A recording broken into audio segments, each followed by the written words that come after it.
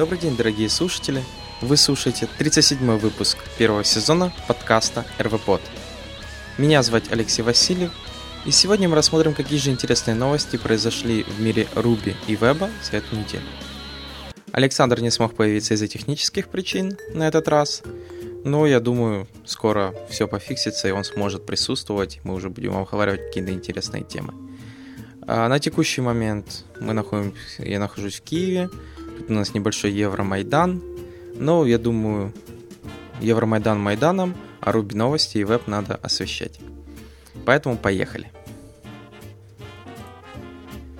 Итак, первая новость — это в блоге semaphoreapp.com появилась про то, как апгрейдиться на Capistrano 3 версию. Как мы знаем, вышел Capistrano 3 версии, который, понятное дело, поскольку это мажорный релиз, он несовместим со вторым. Они поменяли синтаксис, делали его на основе рейк-тасок. Понятное дело, там расписывается, что есть, что нету. Например, расписывается, что multistage добавили вовнутрь, то есть Capistrano X теперь не нужен. Расписывают, как приблизительно происходит миграция, что это из себя представляет. В любом случае, если у вас достаточно огромный проект с большим количеством задач кастомных, это будет нелегкий путь, потому что синтаксис достаточно сильно поменялся. Если же у вас вроде бы как стандартно ничего особенного, то в Capistrano уже давно есть дописанные готовые гемы для Rails с поддержкой RVM, RBenv, чего угодно.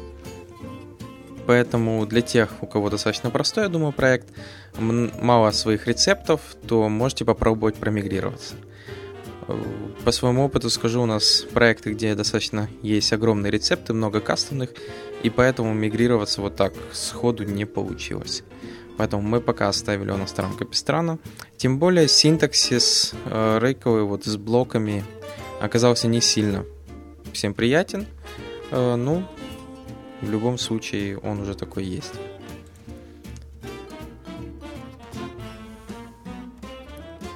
Следующая новость.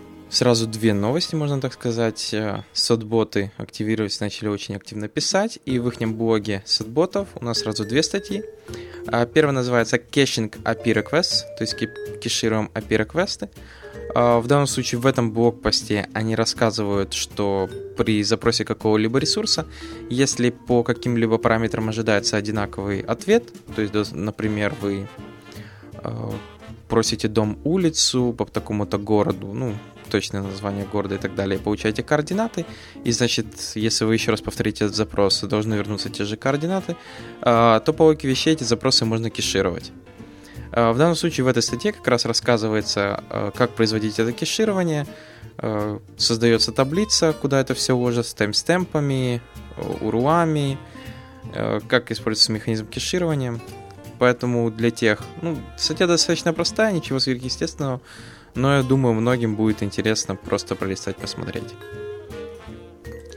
Следующая статья в их же блоге идет про антипаттерны, можно так сказать, а именно про то, как работать с коллекциями. То есть там в основном рассказывается про такие методы, что в Ruby есть хорошие методы, как map, inject, и как можно их использовать, чтобы делать код ваш более красивее.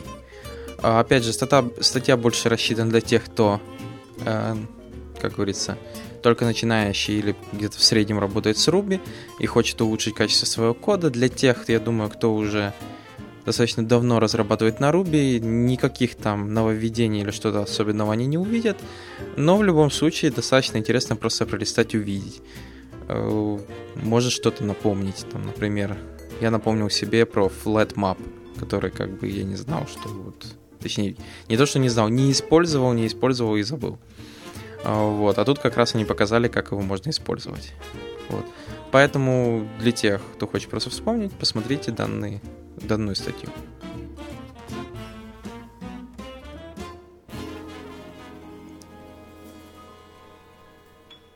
Следующая статья в блоге Гевина Миллера, который рассказывает про то, как можно мимо изировать, можно так сказать, то есть кешировать Ruby методы. То есть, понятное дело, что вот наши стандартные 2 равно, это то есть происходит кеширование, если метода нет, если, точнее, в этом значении чего-то нет. Вот. Он рассказывает про то, что можно теперь, понятное дело, что многие это знают, но все равно if-else значение они что же возвращают, тоже можно кешировать. Блок begin-end, то, что там внутри произойдет, конечный результат можно тоже закешировать. Понятное дело, что он рассказывает, что нужно быть осторожным.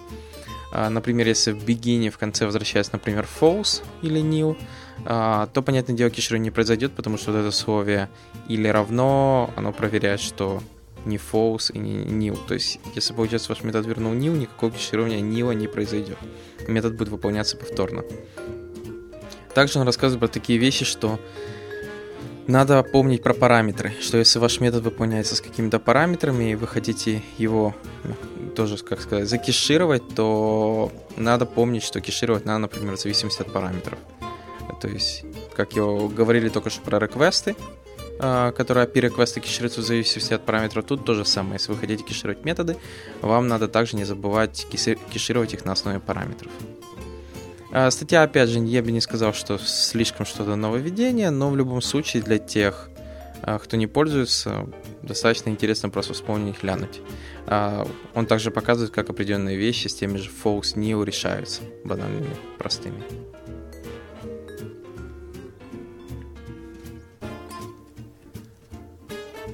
Следующая статья в блоге wigit.com. На этот раз рассказывается про то, как написать свой парсер. Бывают такие задачи, вам надо написать какой-то бот или что-либо на Ruby, который должен проходиться по страницам или какому-то ресурсу, или вообще кастомный какой-то документ, и парсить оттуда данные. Понятное дело, что regex не всегда помогает, и тем более это не лучший вариант. Вот. И должны быть какие-то вещи, которые с этим справляются. Для Ruby, как мы знаем, есть такие геммы, как называется treetop, который позволяет описать и создать свой кастомный парсер. Вот. В данной статье рассказывается про parselet гем, который как раз позволяет с помощью parsing expression grammar описать ваш парсер. То есть вы, получается, создаете класс, который наследуете парслета парсера, и там полностью описываете через peg parsing expression grammar, что из себя как он должен парсить. Вот. Там достаточно в этом блогпосте как раз показан пример, что и как парсится. Даже полностью построчно по каждую линию расписано, что это означает и как это должно работать. И в конце показывается пример, какой на выходе получается результат. Скажем так, достаточно интересно получается и эффективно.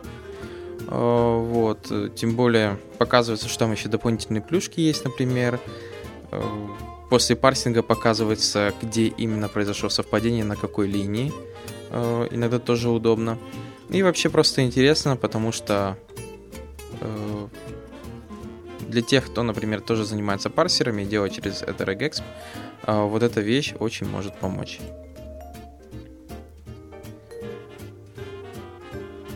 Следующая статья в блоге Пэта Шонесси.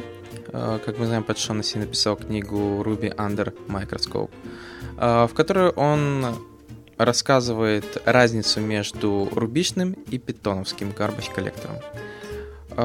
Пересказывать статью я не буду полностью, потому что это все-таки надо читать.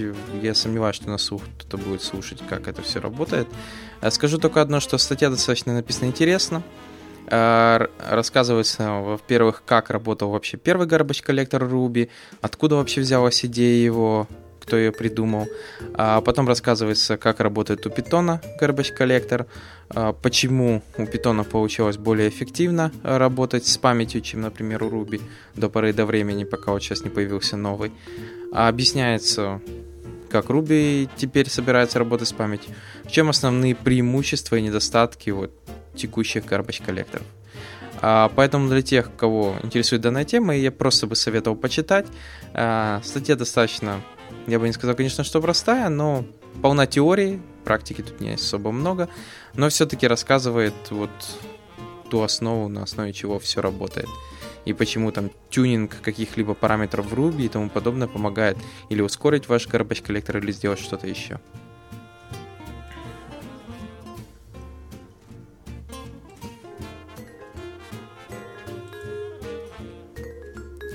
И недалеко отходя от темы, следующая наша новость. В блоге Сама Saffron появилась статья, опять же, о том, как работает Ruby, именно garbage collector. То есть, если в предыдущем блогпосте мы просто подшонности просто рассказал разницу, как оно работает, в чем разница, то Сэм уже пошел глубже. Он именно начал рассматривать, как это работает внутри, что это из себя представляет, что такое Object Space, какие параметры есть у garbage коллектора, всякие хэп, длина хэпа, инкрементация и прочее. Все это достаточно, скажем так, хорошо расписано, поэтому для тех, кто захочет еще более углубиться, поскольку, скажу сразу, у Patchonos статья написана достаточно просто. То есть, как говорится, там можно даже рубистом не быть, но понять, и даже питонистом, и понять, о чем пишется. Тут же уже идет более, как говорится, глубоко смотрится, что происходит и как это работает.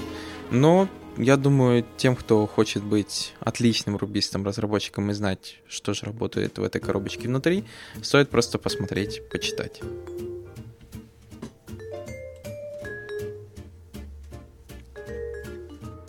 Следующий у нас на очереди это релиз гема, который называется RubyLint. Вышла версия 1.0. 1.0.0, можно так сказать.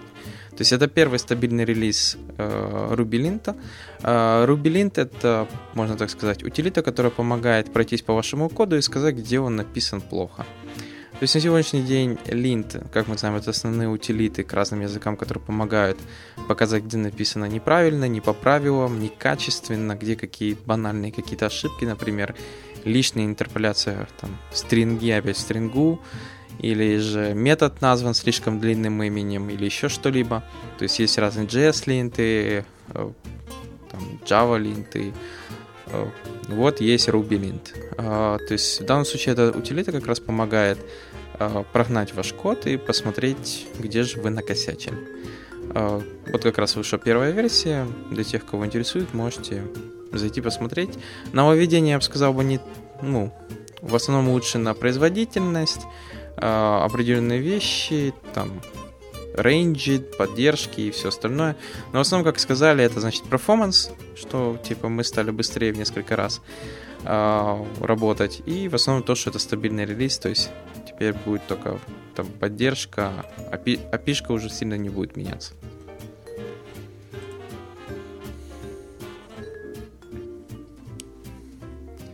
Так, это все новости по поводу Ruby. Что же, перейдем к новостям по поводу JS, CSS, HTML. Итак, первая новость — это такая небольшая библиотека, которая называется Pixilator.js. Pixilator, можно так по-английски. То есть основная идея этой библиотеки заключается в том, что вы ее подключаете, натравливаете на нее картинку или видео, и она автоматически делает ее пиксельной. То есть, мягко говоря, пикселизирует, что ли. То есть, понятное дело, качество картинки оно заблюривает, можно так сказать, пикселями. Я не знаю, как это еще по-другому.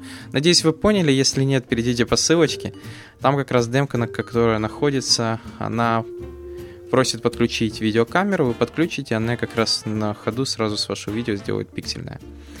Вот. То есть, библиотека — это ее основное назначение. Использование, возможно, даже не знаю, скрытие каких-то данных или еще что-либо. То есть, показать картинку в худшем качестве или там заблюрить.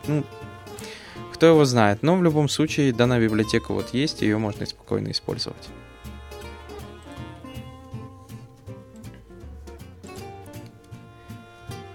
Следующая на очередь библиотека называется Jico. Jico — это у нас еще один template engine. На сегодняшний день, как мы знаем, достаточно этих template engine под JavaScript. Но есть еще Jico. Понятное дело, он написан для JavaScript, раз я о нем сейчас именно говорю. Может компилироваться на сервер-сайде за счет Node.js. Как в основном пишут, что вот у вас есть HTML-ничек, и вы внутри этого HTML можете писать чистый JS, плюс у них своя еще разметка есть, плюс в одном HTML-файле вы можете энное количество темплейтов заинвентить. Ну, как говорится, никакой разницы от того, что если использовать скрипт тег. Вот. Ну и тут говорят, что вот и все. То есть это еще один такой template engine. Как говорится, может кому-то понравится. Он, конечно, такой навороченный, у него там есть все внутри. В нем там даже, наверное, и расчеты можно производить внутри, потому что полностью доступный JS. Но не знаю, кому как. Я, например, Мусташ привык, и все. И не за счет того, что там Мусташ просто простой, и за счет того, что он простой, один и тот же темплейт может рендериться в разных языках. Тоже на сервер-сайде, на клиент-сайде. Да, он, возможно, глупый до не могу, но рабочий как молоток.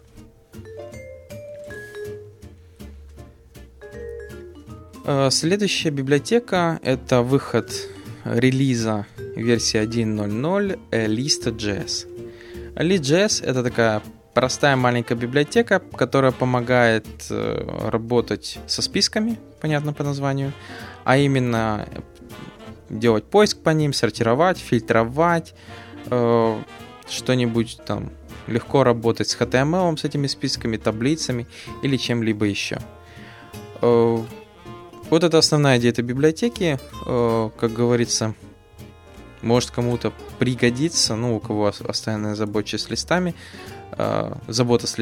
я-то даже не знаю.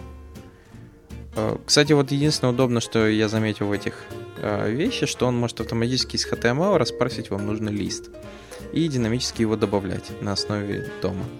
Вот это я увидел, конечно, единственный плюс, но пока по поводу применения мне тяжело сказать, поскольку я еще в голове держу разные те же андерскоры и прочее, и у меня получается... Окей, тут есть поддержка HTML, это вот большой глобальный плюс. Ну, то, что он может... Вы можете описать немного дом, и он автоматически распарсит его список. Но этим все преимущество заканчивается, потому что остальные фичи поиска, сортировки вы можете найти в других библиотеках.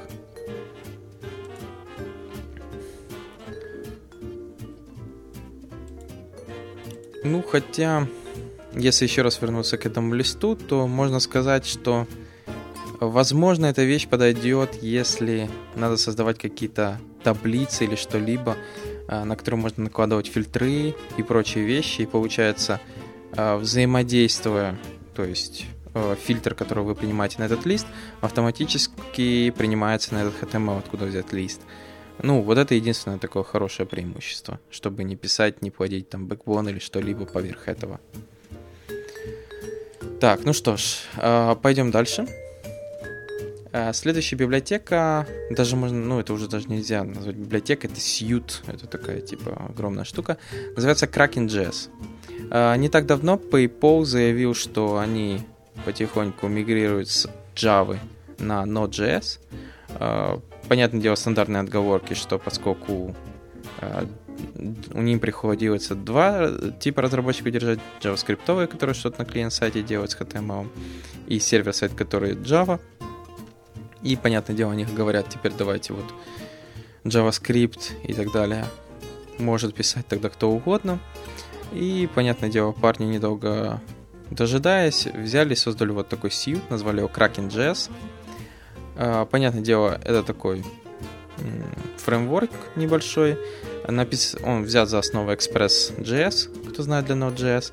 Разбит он на основные компоненты. Это Lua, Application Security, Макара, интернационализация, Adaro, Dust.js Support и Kappa, NPM проксирование. Вот, то есть, понятное дело, что там внутри. Добавили генераторов, там, дополнительные какие-то плюшки, плюс DevTool. Ну, и все это назвали Kraken.js. Вот, поэтому для тех, кто работал с Express, я думаю, ничего особенного не найдут. Понятное дело, есть уже поддержка Yeoman. Вот, тут все стандартно, то есть конфигурация, контроллеры, локализации. В документации все расписано, поэтому для тех, кто заинтересован вот еще одной вещи, которая, получается, парни отпочковались, свое пишут. Ну вот есть Kraken.js. Ну и такая, под конец, достаточно, может, интересная, может, смешная кому-то будет новость. Это в блоге eclipsesource.com вышел обзор Internet Explorer 11 DevTools. А именно рассказывается, что вот в Internet Explorer 11 достаточно сделали крутые DevTools. В основном, что там рассказывает, что у нас есть теперь JavaScript консоль, появилась более-менее вменяемая. Теперь у нас, ну как меняемая, она похожа теперь на хромовскую, что-то там можно выполнять, смотреть. DOM Explorer теперь стал более круче, смотрится, что можно редактировать, что-то производить. Ну, опять же, если так посмотреть, я думаю, хромовская, опять же хромовская. Появился дебаггер, ну, точнее, он и был, но появился типа вот крутой дебаггер, который позволяет там вообще все круче делать и тому подобное. Плюс появился дополнительный statement debugger, который позволяет вам ну, прямо в JavaScript коде написать где-то debug, он будет типа как брейкпоинты работать. Вот. Ну, в данном случае тут в этой статье рассказывается, что все стало намного круче, вот уже можно полноценно использовать.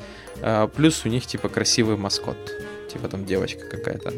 Вот. Ну, возможно, я сомневаюсь, конечно, что все сейчас спрыгнут ради этого DevTools с того же Chrome или Firefox, учитывая, что в нем нету чего-то такого, чего нету в обоих предыдущих браузерах. Скажем так, в обоих предыдущих есть достаточно огромное количество других тулов. Плюс поверх DevTools уже написано в том же Chrome достаточное количество еще дополнительных утилит, которые помогают еще работать. Чего, например, пока что, я думаю, не может похвастаться Internet Explorer. Поэтому, ну, хорошо, что развивается. Надеюсь, кроме того, что он будет делать более какие DevTools, с помощью которых разработчики наконец смогут понять, почему что-либо не работает в этом Internet Explorer, они будут еще поддерживать стандарты. Ну и на сегодняшний день все. Благодарю, что слушаете нас. Увидимся с вами на следующей неделе. Подписывайтесь, пишите комментарии. Пока.